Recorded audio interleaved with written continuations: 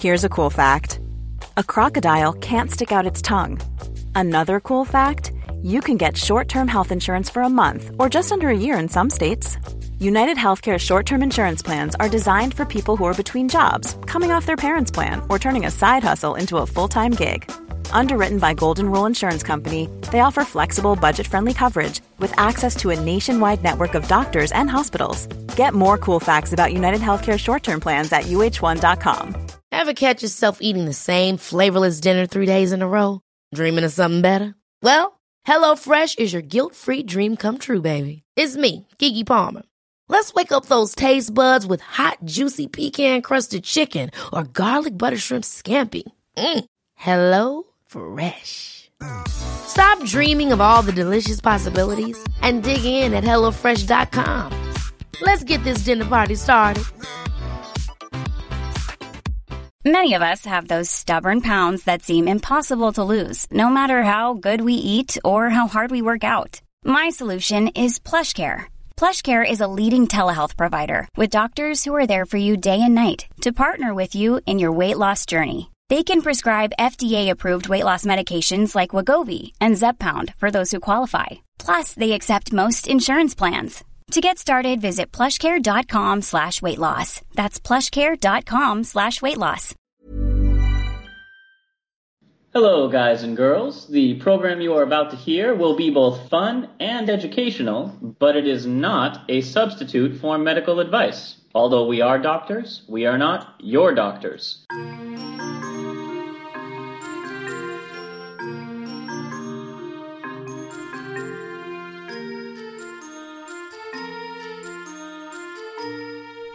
Hello and welcome to Travel Medicine. As always, I'm your friendly neighborhood internal medicine doc, Dr. J. And this is Praz the Sandman, making your wildest dreams come true for at least 45 to 50 minutes at a time. I think you have a new one of those every time we intro, which is great. So, folks, welcome back to Travel Medicine.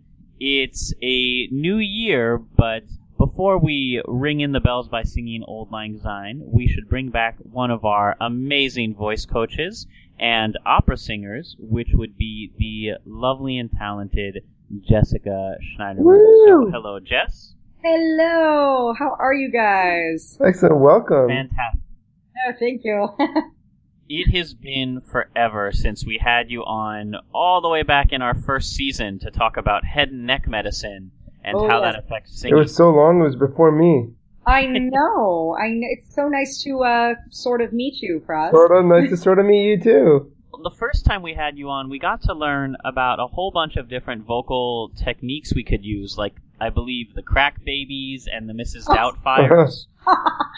Yes, we were talking a lot about the functions of the larynx as they relate to the vibrations that you get sympathetically in your head when you create certain sounds, and we had a lot of fun with that, didn't we? we did, and we had so much fun, but we weren't able to cover everything. We did talk a little bit about the larynx and how the voice is formed, but we left off a whole heap of things to talk about the voice. So, as most of us will be bundling up and may have recently finished caroling and drinking and wassailing and all those other holiday singing words, I figured it might be nice to come back in and talk a little bit more about the voice and our register and how our voices can shake, burger, and fry. Yes. There's so much. I even have a little thing here about what happens if you can actually inadvertently injure yourself when you sneeze, believe it or not. Huh. I can what Really? now? How do we injure ourselves in sneezing? Oh, yes. Well, I've been reading this fantastic book. It's called The Odyssey of the Voice. It's by Dr. Jean Abitbol, who is a French otolaryngologist. And he's written some wonderful things just about how the voice works, how it evolved over time, why human voices are so unique and special in relation to any other mammal on the planet. Mm-hmm. And he talks about vocal injuries and things that can affect your vocal cords, such as indigestion, pollution, colds, flu, etc. But he talks here a little bit about sneezing fits. He says they're bad news, and the reason is that each sneeze can place the vocal cords under a lot of pressure. So when you sneeze, much like when you cough, the vocal cords can smack up against each other, And so the noise that you hear, the achoo, the ah is the inhalation, but the choo is the actual sound of the vocal cords snapping against each other very violently, and it's also involuntary. That's what I meant to say. Involuntary. Yes, I have a brain. That end of that exhalation can actually cause a chordal hematoma if it's too violent. So, for example, if you have a massive sneezing fit, which this doctor does talk about, he had a patient who is prone to sneezing fits even though he does nasal irrigation, takes antihistamines, he's a typical hypochondriac singer, and apparently during one performance he had such a bad case of allergic rhinitis that he ended up in a massive sneezing fit, which caused the audience to laugh.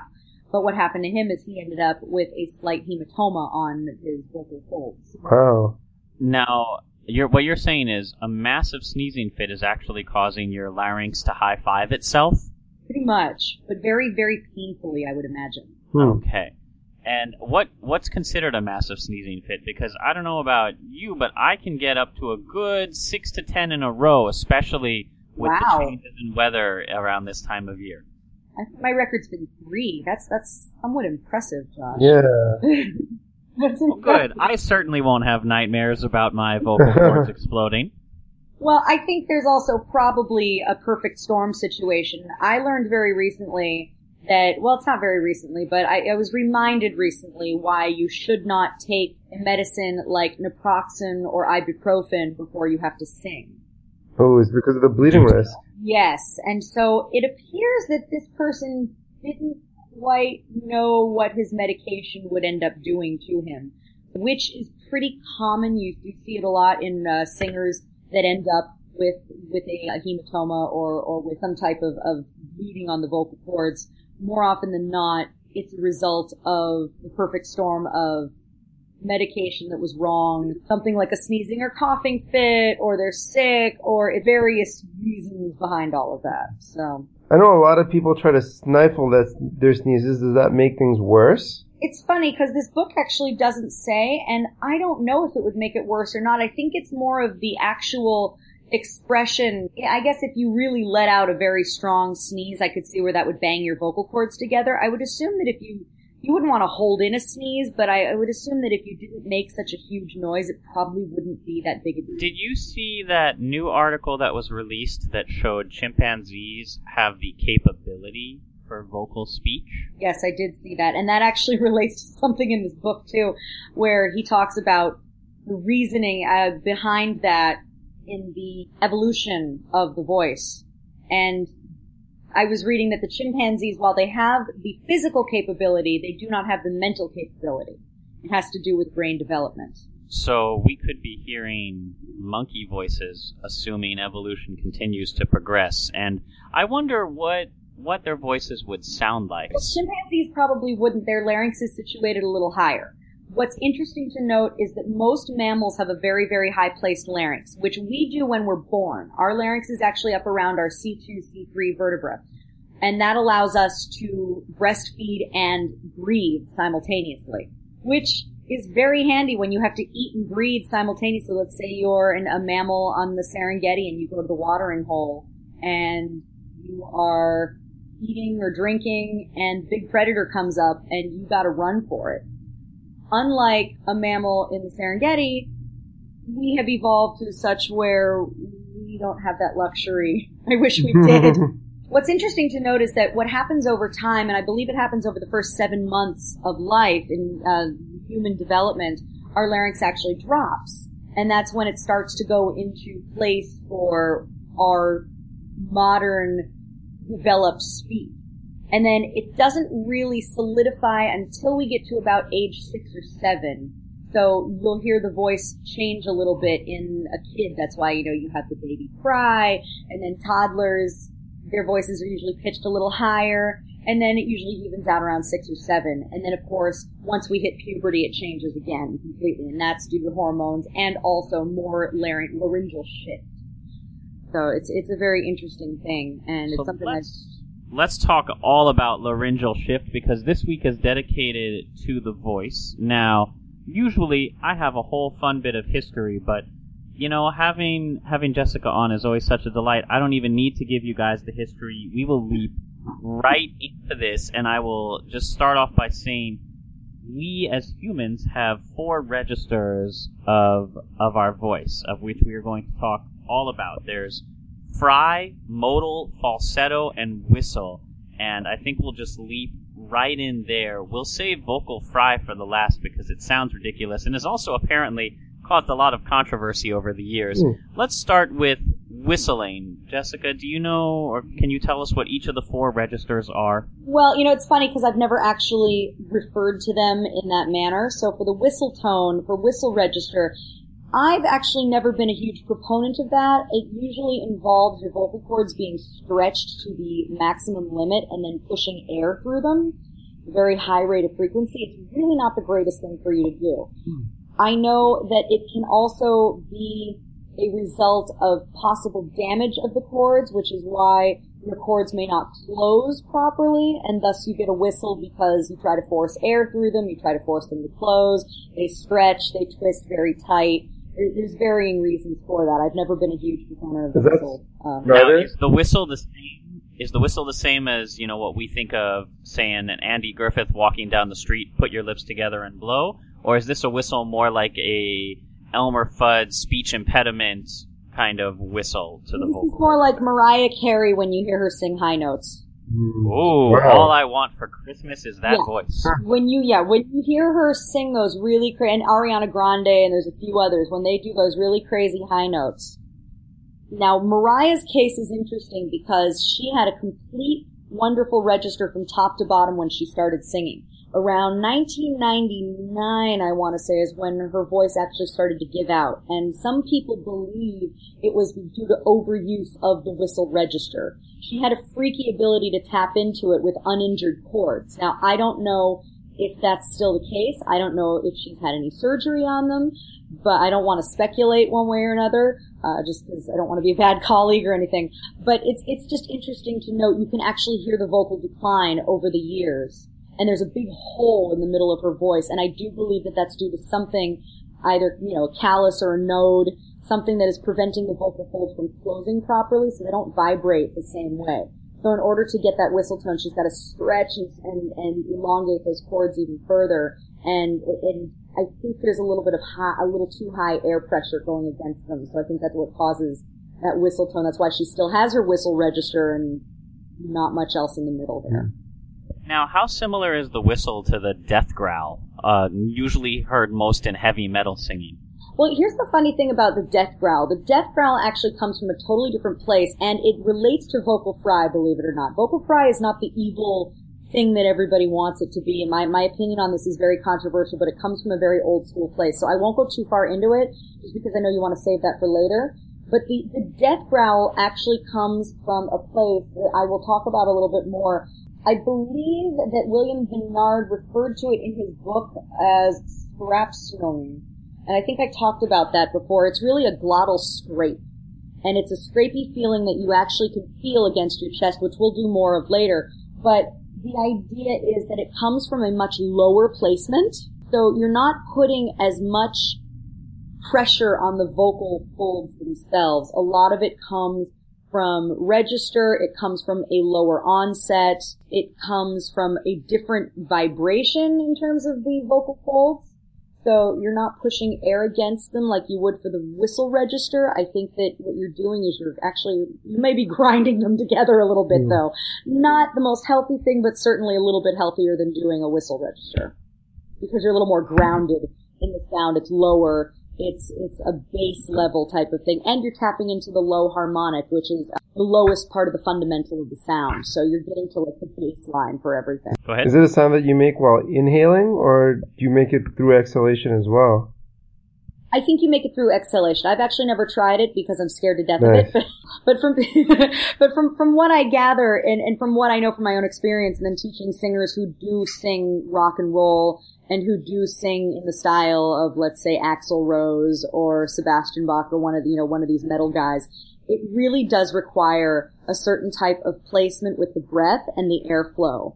So you really do have to pay attention on the exhalation because it's a measured exhalation And what you do with your larynx is you have to create a very, very large, wide space for it to happen, regardless. And that's pretty much how it is with no matter what you sing. Your larynx has to come down, and you gotta have a lot of space. And if you're really lucky, Praz, I will include on our Patreon page, if not in this episode, a brief clip of when I was in a death metal band of doing my own death growl with our group. And Jessica's right in that it does take a toll on you. I think I may have seen that live. I would have loved to have seen that live. I would pay money to see that. That would It was pretty amazing. Very special. Yeah, death metal, and palliative care. Those two just go hand in hand. The other registers, so we have the whistle, which is that very high-pitched Mariah Carey, the voice. Yes. And then we have the falsetto, which is... Oh, my favorite. I love the falsetto. It's so useful. And it's more useful than you would possibly even believe it to be. The falsetto is described in a couple different ways. Some people call it pure head voice. In women, falsetto is different than falsetto is for men, but it can be used the same in that what it does is it allows for your soft palate to go up. The falsetto also is the stimulation of the vocal cords to actually begin their stretch. Your arytenoid cartilage in the back of your larynx is what does all of this. The arytenoids are my favorite part of the voice because they're responsible for so much lovely action. Yay, I'm such a nerd. I also love the arytenoids. Don't get me wrong. Trust me. Yeah, arytenoids. So when the arytenoid cartilage is stretching, and to get a really good falsetto, and you guys can do this, and everybody can do this at home because it's really fun, and we talked about this last time with the Mrs. Doubtfire voice. No! Yes.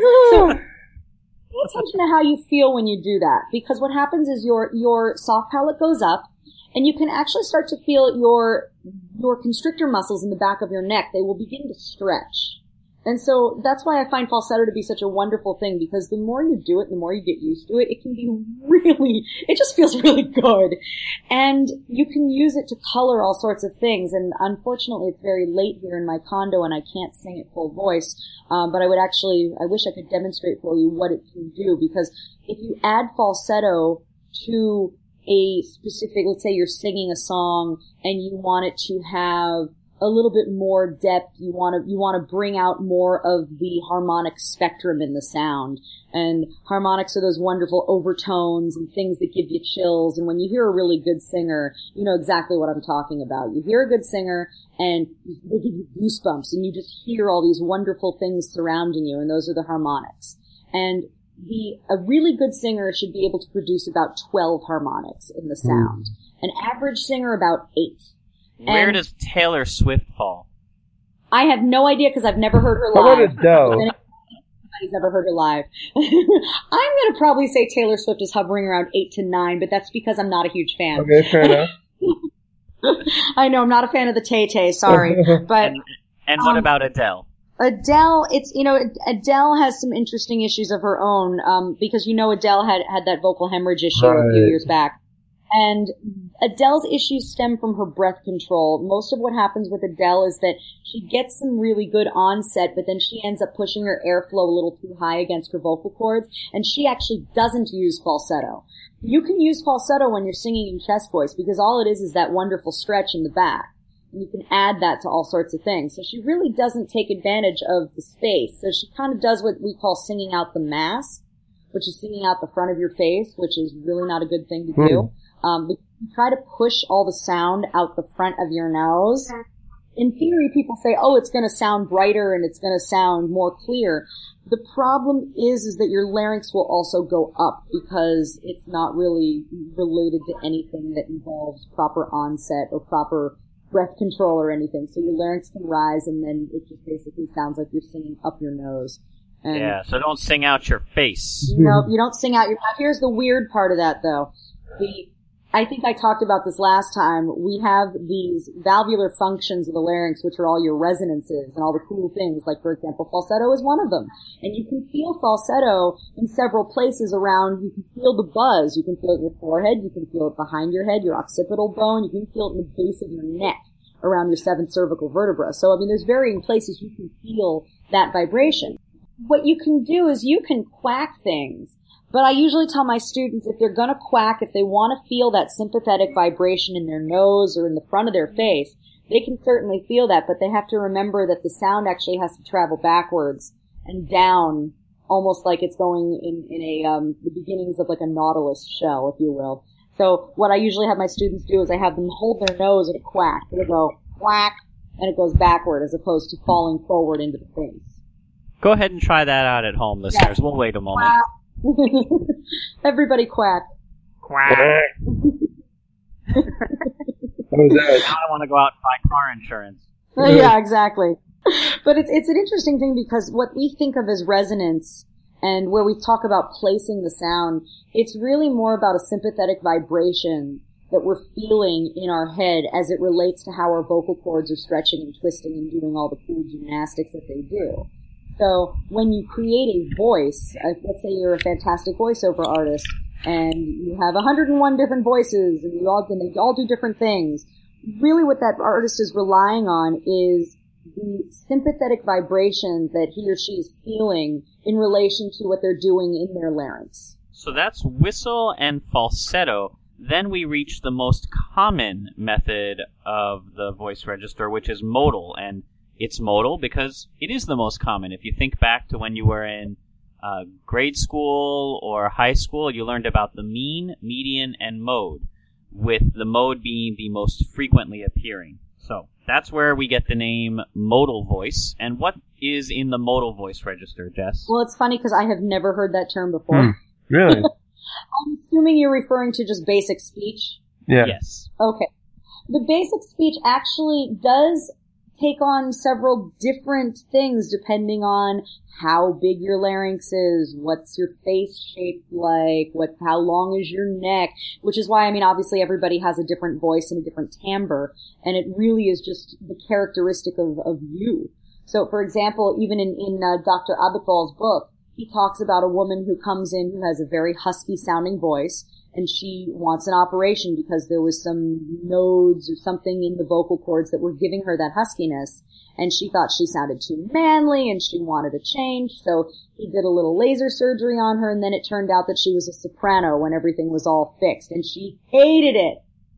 And he actually asked her later on to possibly start smoking 1 to 2 cigarettes a day to bring back some of the edema or swelling in the cords so that she'd have a little bit huskier tone to get the sound that she was used to and comfortable with. It made it unique for her. I do not recommend you all smoking to get the sound you want, though. Cannot stress that enough. However, I think in that case it was one of those warranted things where she was going to have a psychotic break if she didn't. It's just interesting because that modal sound, I think, is what makes us individuals. It's very different. The one thing I will say is that some people speak more clearly than others. Some people have a better sense of their own airflow. They speak, as we say, on the breath. Here's something you all can do, and this is actually going to relate to the vocal fry as well.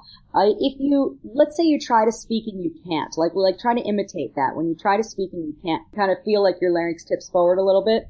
Like if you're stuttering, or? No, literally, like open your mouth and pretend like your vocal cords are going to come together. You're going to try to speak, and nothing comes out. Lip sync. I got you. Because when you do lip sync, your vocal, if you really know what you're doing and you start lip syncing, sometimes your larynx will tip forward like you're going to begin to sing. You definitely can hear when somebody is speaking on the breath. If their voice is very clear, doesn't have a lot of, breathy sounds in there, or any weird breaks or anything like that. Usually somebody like that. And most of the time we do speak on the breath. Sometimes it's considered too loud to a lot of people. I know especially women have this issue. We are often told, oh, it's not ladylike to speak that loudly, things like that. And so we're often made to hush. So you will see a lot of women who over time develop issues because they end up doing what I call speaking off their voice, which is when they don't use proper air support and everything gets very breathy and gets very soft. The Zooey Deschanel voice, which we will get into. So that's what we've learned kind of about modal voice. It's just, that is the most common register. That is the way you out there in listening land actually speak. And the sound of your voice is unique.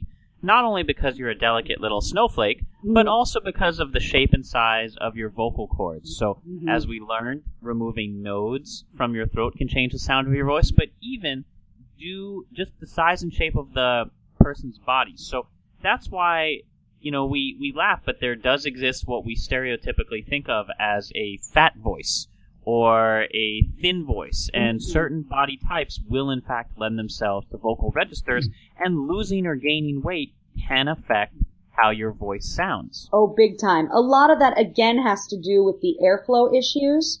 When you lose, and I am a candidate for this, I lost about 35 pounds and had to go massively into training my voice. It was Olympic level training to get everything back to where it was. Because what happens is when you lose that mass, especially around your rib cage, in your diaphragm area, in your transverse abdominis, basically your entire torso, you have to learn how to breathe.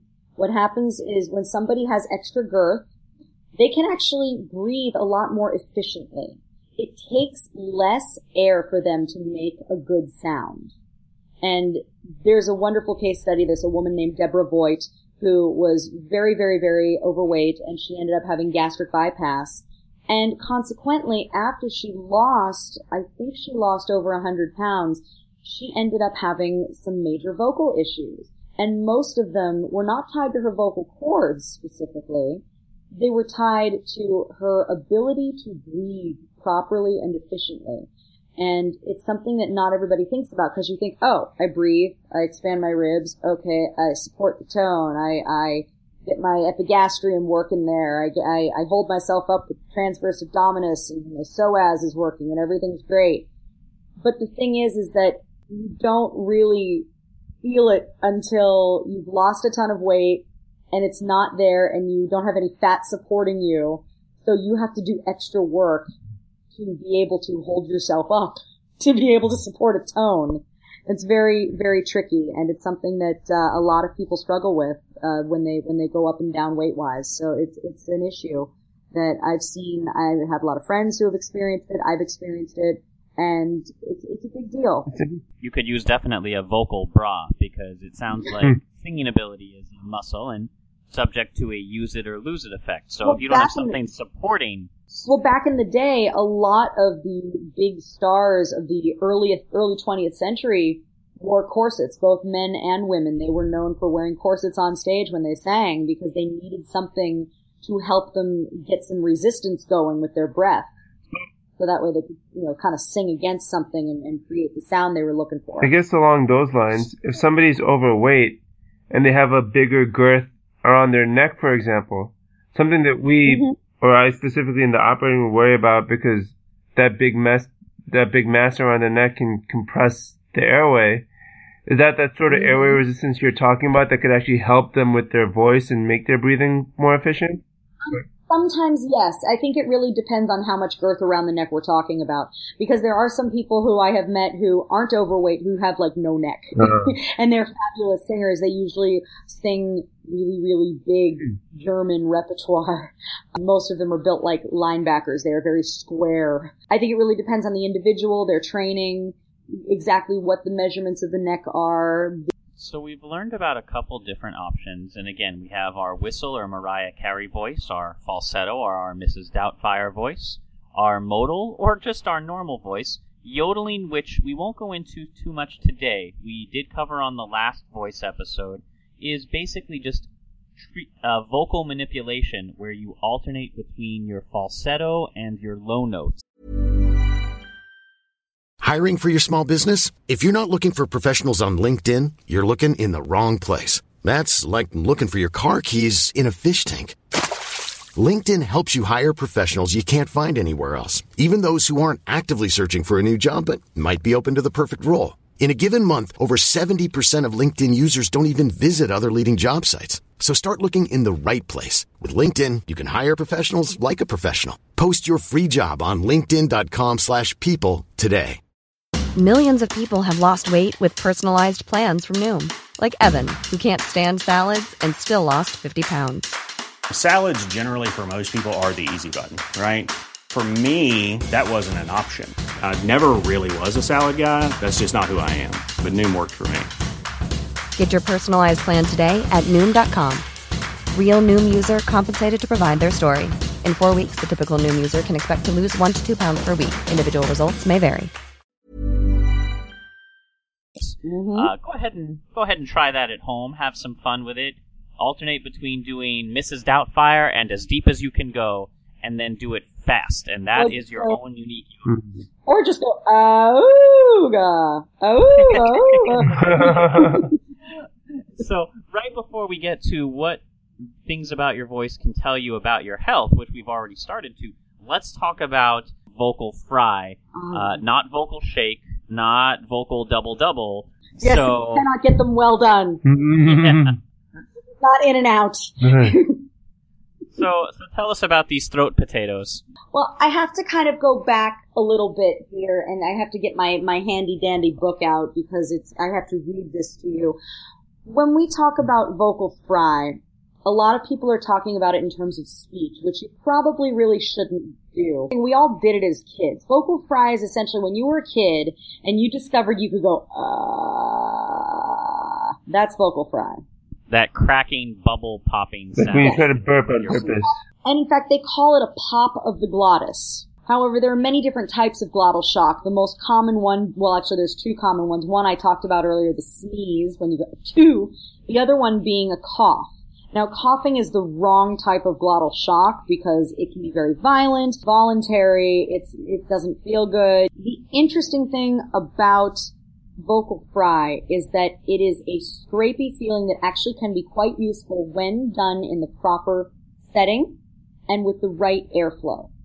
So it's not necessarily a bad thing. You just have to know how to use it. Now, if it were really that bad, all of us would have the worst, most shredded vocal cords on the planet because we all did that as kids. Are you sure? I don't think I did. The thing is that what it became popular with women who wanted to sound more authoritative because it was a lower pitch. They were tapping into the low harmonic of the fundamental of the sound, which, can be, the intention is good. I totally get it. The low harmonic will give you some authority to your voice, especially if you're in a situation where you need that. The problem is when you don't support it, it just sounds like this. And it's really annoying. The Katy Perry voice. Exactly. And it's funny because Katy Perry uses it when she sings, and it sounds great. Yeah, the thing about this is that the scrape of the glottis, as it will, that's what they call it here, the sensation of glottic action, it comes from that low place where you actually can feel it. If you put your hand on your chest and do it, you can feel your chest vibrate. However, when you do it, you can't initiate it with any sort of breathiness in the sound. Otherwise, all it's going to do is just grind your vocal cords together. It's not going to do you any good. However, if you were to use it properly, let's say I was about to sing something and I needed to make sure that my cords were coming together, that they weren't over-closing. I would actually, and I do this exercise with my students, and we start on a gentle ah. In fact, I usually use the words angry hangman to get that ah feeling, because you can say, if you say a low ah, that's essentially where vocal fry is. But what we're doing is we're adding another vowel onto it, and we're supporting the tone with a little bit more proper airflow.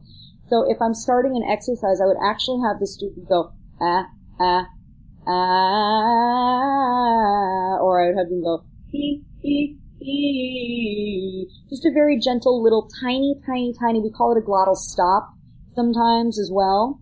And you can feel it in your larynx when you do it. You can actually feel that gentle coming together of your vocal fold. As long as you don't put any excess pressure on it, or as long, you have to keep the like a medium of the airflow in there. So you can't have too little, you can't have too much. It's got to sort of be right smack in the middle. And a good way to test this, actually, and do you remember how we were talking about the yodel exercise? If we did a slow version of that, where we started at and then went all the way up into yodel, in order for you to do it seamlessly without having a break in the sound, because sometimes what will happen is you go there'll be a slight break in there. And to do it without a break requires you to have a perfect balance of airflow. It's actually a lot harder than it sounds, isn't it? Oh yes, because it requires a hefty amount of concentration.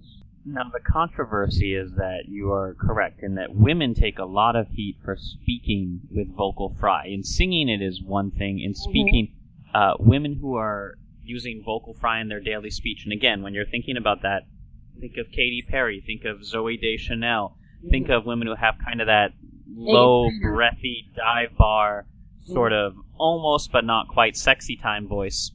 And that is vocal fry, and that is viewed by many without justification to perceive somebody who has it as sounding less trustworthy, less competent, less hireable. And this is, any women who... Now, men also do this, but we don't take any kind of flack for it. I'll give you the biggest example. Almost every male country singer that uses vocal fry at the beginning of any...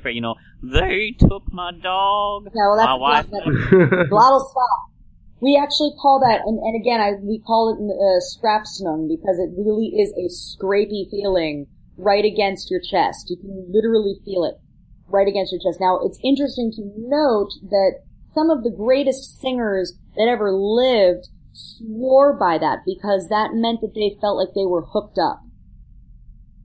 And so that's why I'm talking about why the breath control is so important. Now, I've actually been talking to you in an area, my voice actually sort of rests in that lowered glottal region anyway. I was born with a larynx that was actually very low from the get-go, and it just sort of stayed there. And so because my larynx is just naturally positioned low, I tend to speak in that area, but I always make sure that it's a supported sound, so I never start sounding like this. That's right. You don't want to sound like the girls on Broad City. No. And that does get into uptalk, which is what we all think of as the Valley Girl sort of speech. Now, here's a few fun facts about the voice. The average normal speaking pitch for women is the G below middle C. So for those of you who are musical nerds, most women tend to fall into that G range. And for men, it's the C below middle C. So go to a keyboard, hit that middle key, that should be a C, sing along with it. Now, drop a full octave lower, that's most men, and drop to about, 3-4 notes down, and that is most women. Now, most men can sustain a sound, any sound, take your pick, for about 20 seconds, whereas women can only do it for 15 seconds and children for 10 seconds. That means men literally are the best at whining. If we come up with a sound, I can do this. A whole 20 seconds if I really wanted to.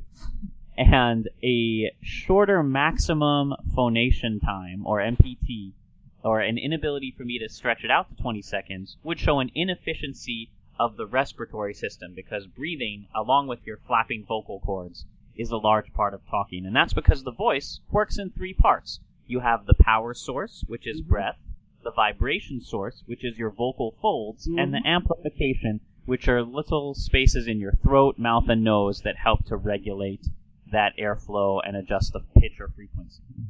Right, but you never want to actually imagine that you're placing the sound there.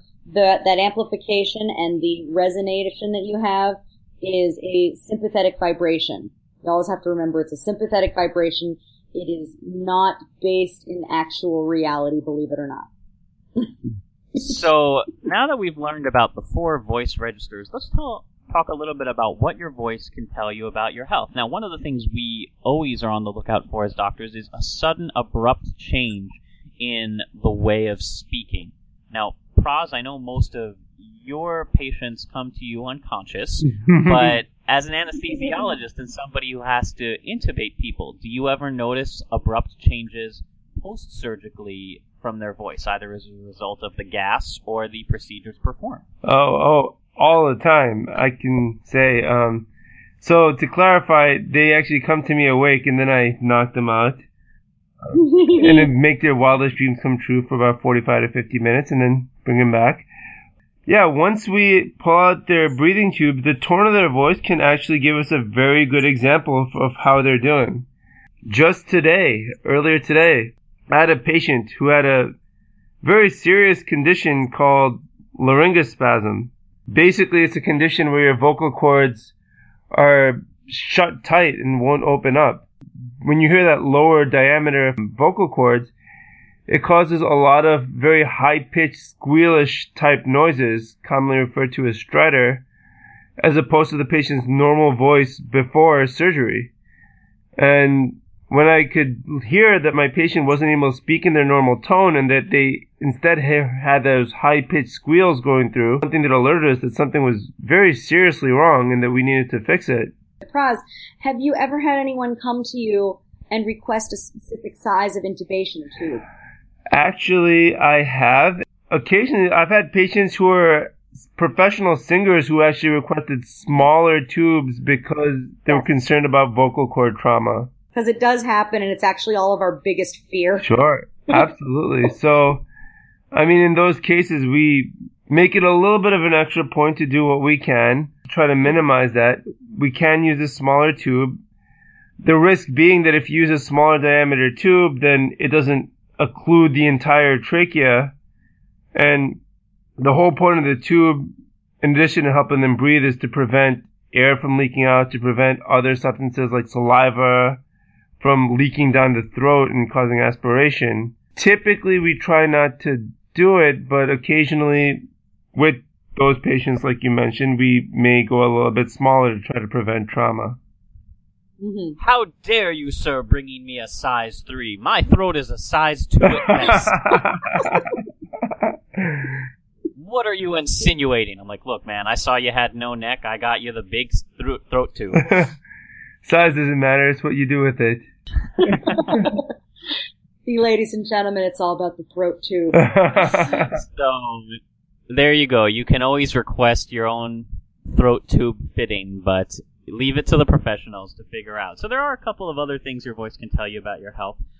What if you have a croaky voice that is new to you and you're not Katy Perry or Zooey Deschanel or doing intentional vocal fry? Well, a croaky voice, especially in the morning, may seem characteristic of waking up out of bed. It can also be a sign of acid reflux.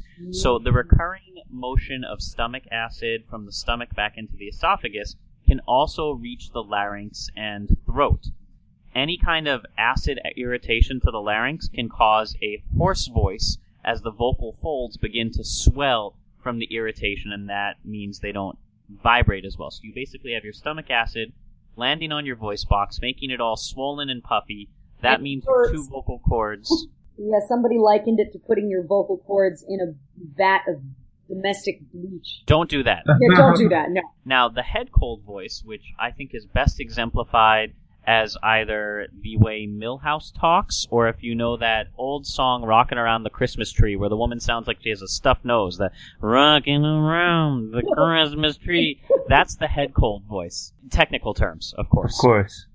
Now, the common cold is the most obvious cause of this, and it can produce what you think is an unflattering tone.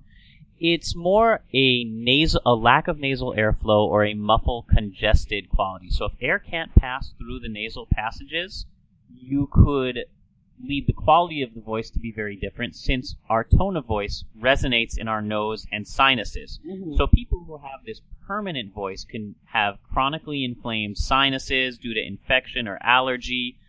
Sometimes they can get nasal polyps, which will block the sinuses.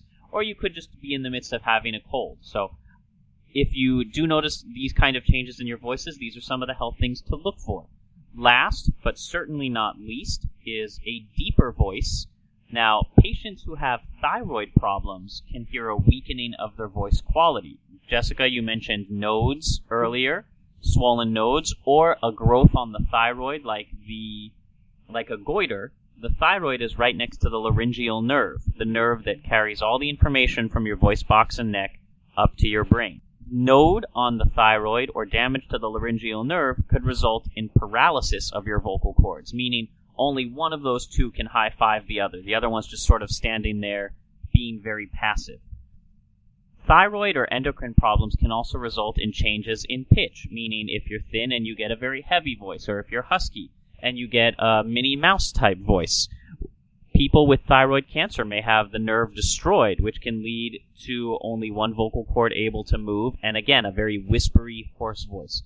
So if you notice any abrupt changes in your method of speaking, this is things you should watch for. One other thing I want to talk on is, I'm sure some of you have wondered at some point in your life, how come your voice sounds different on a recording? And Yes, some of you oh God, may yes. hate it. Bone conduction. There you go, bone conduction.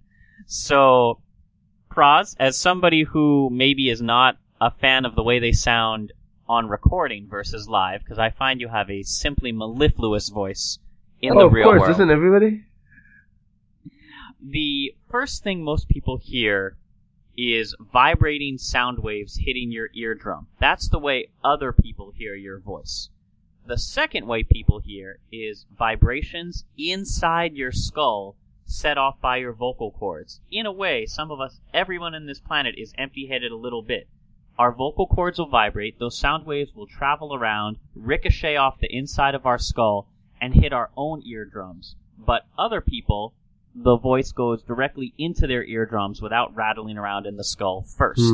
So, when you speak, your vibrations from your own vocal cords travel up through your bony skull and set the eardrum vibrating. Think of it from the inside out. As they travel through the bone, they spread out and they lower in pitch, which gives you a false sense of bass or deepening. So when you hear a recording of your own voice, it's not rattling around from your vocal cords up to your skull to your ears. You're getting it directly from the recording to your ears. So every time you hear yourself on a recording, your voice sounds more high-pitched. One other fun fact I'd like to share with you, and then we will close out with a little bit of history. Jessica, were you aware that the voice can be used as a breathalyzer? No, I was unaware of this. And now I'm horrified. People are going to know that I've had that bottle of wine. I mean, oh dear. people could certainly sound drunk, that's for sure. Praz, you are partially correct, but using the voice as a breathalyzer is not just a simple a matter of identifying, take me drunk, Ossifer, I'm home. Took the words right out of my mouth.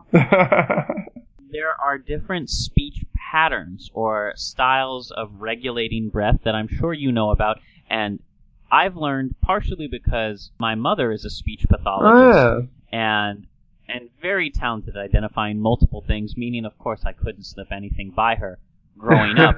Jitter and shimmer. And these are ways of regulating airflow. These are styles of speech.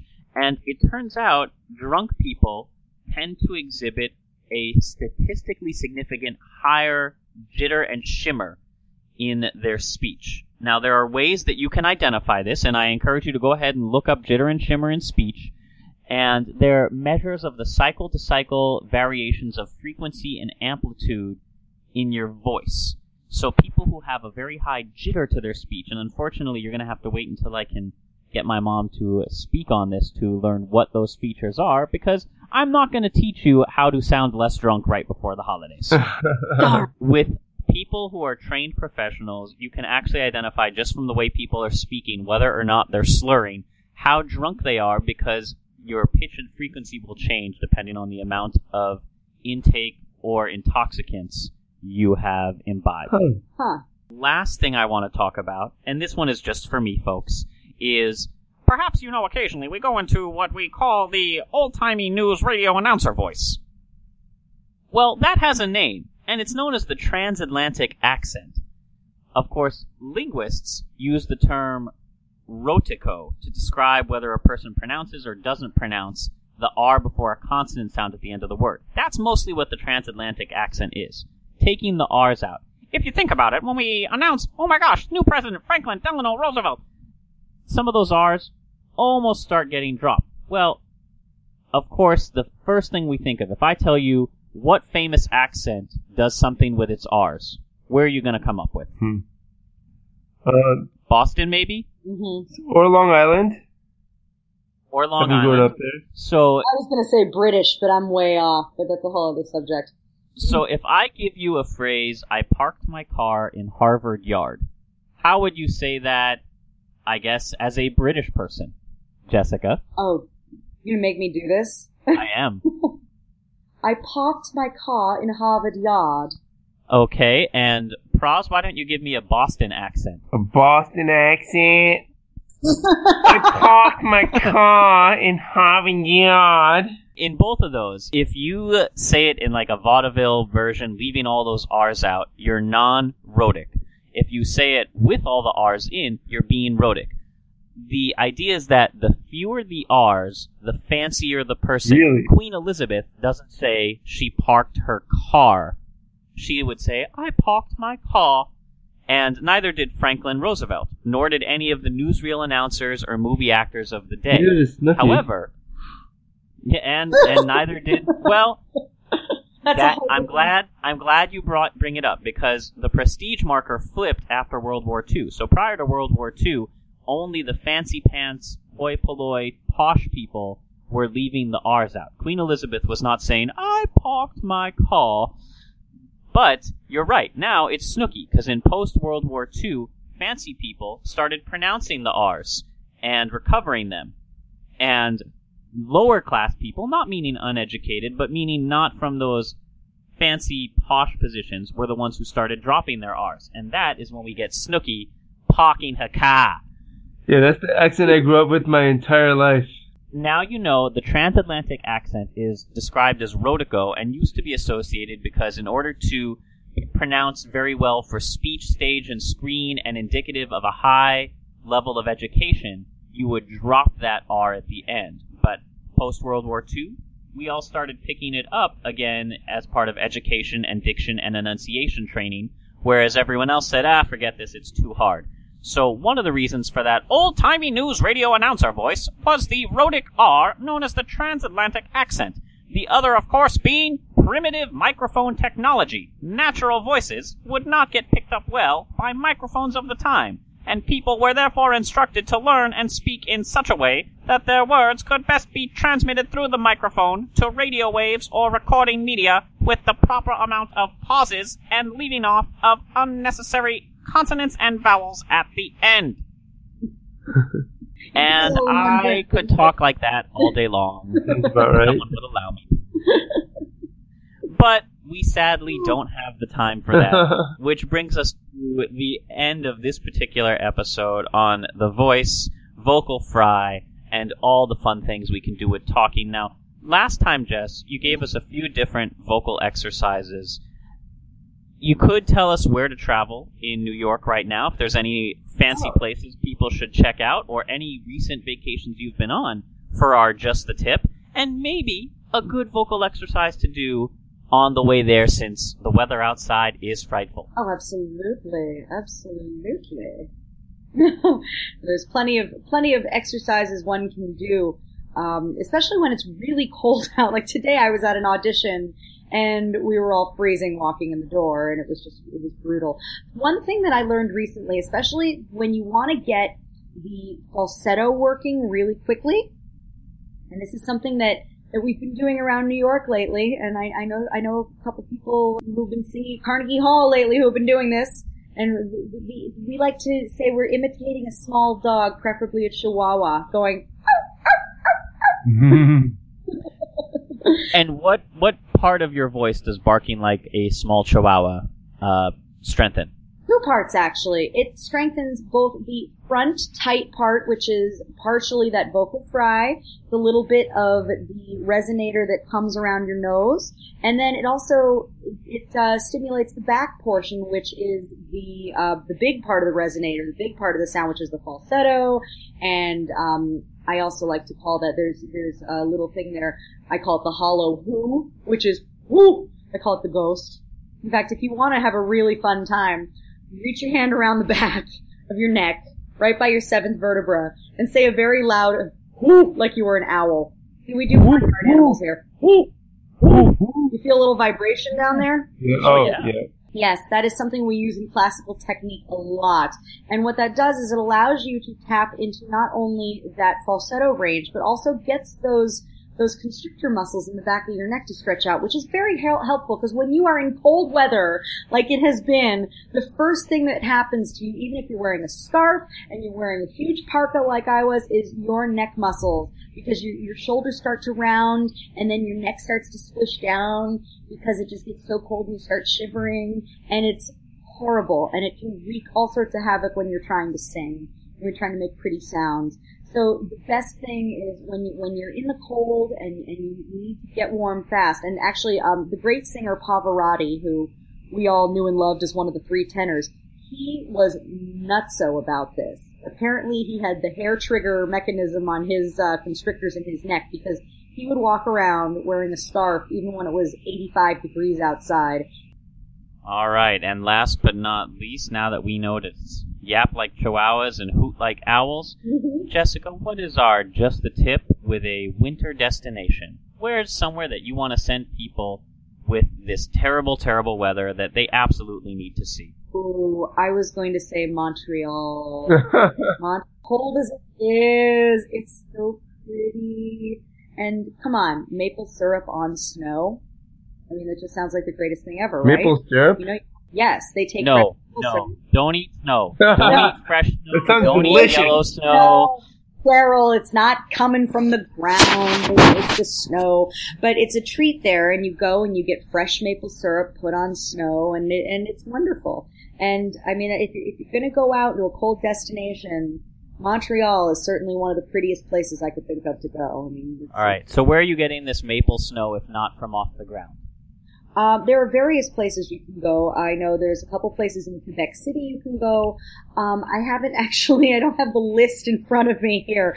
It's a thing. Trust me, it's a thing. All right, so go get maple snow and Tim Hortons. As always, we love to hear your comments, questions, and feedback. You can reach us on Facebook, on Squarespace, on Twitter, on Patreon, anywhere podcasts are downloaded. We'd love to hear your reviews, your ratings, and we would love for you to support us spiritually, emotionally, and financially. Included in the show notes are a whole bunch of places you can do that. Our theme music is composed by Rachel Leisure. This show is produced by me, with a lot of help from all my co-hosts and those of you who submit stories. Thank you very much. And until next time, as always, happy travels. Bye, guys. Happy travels. Happy travels.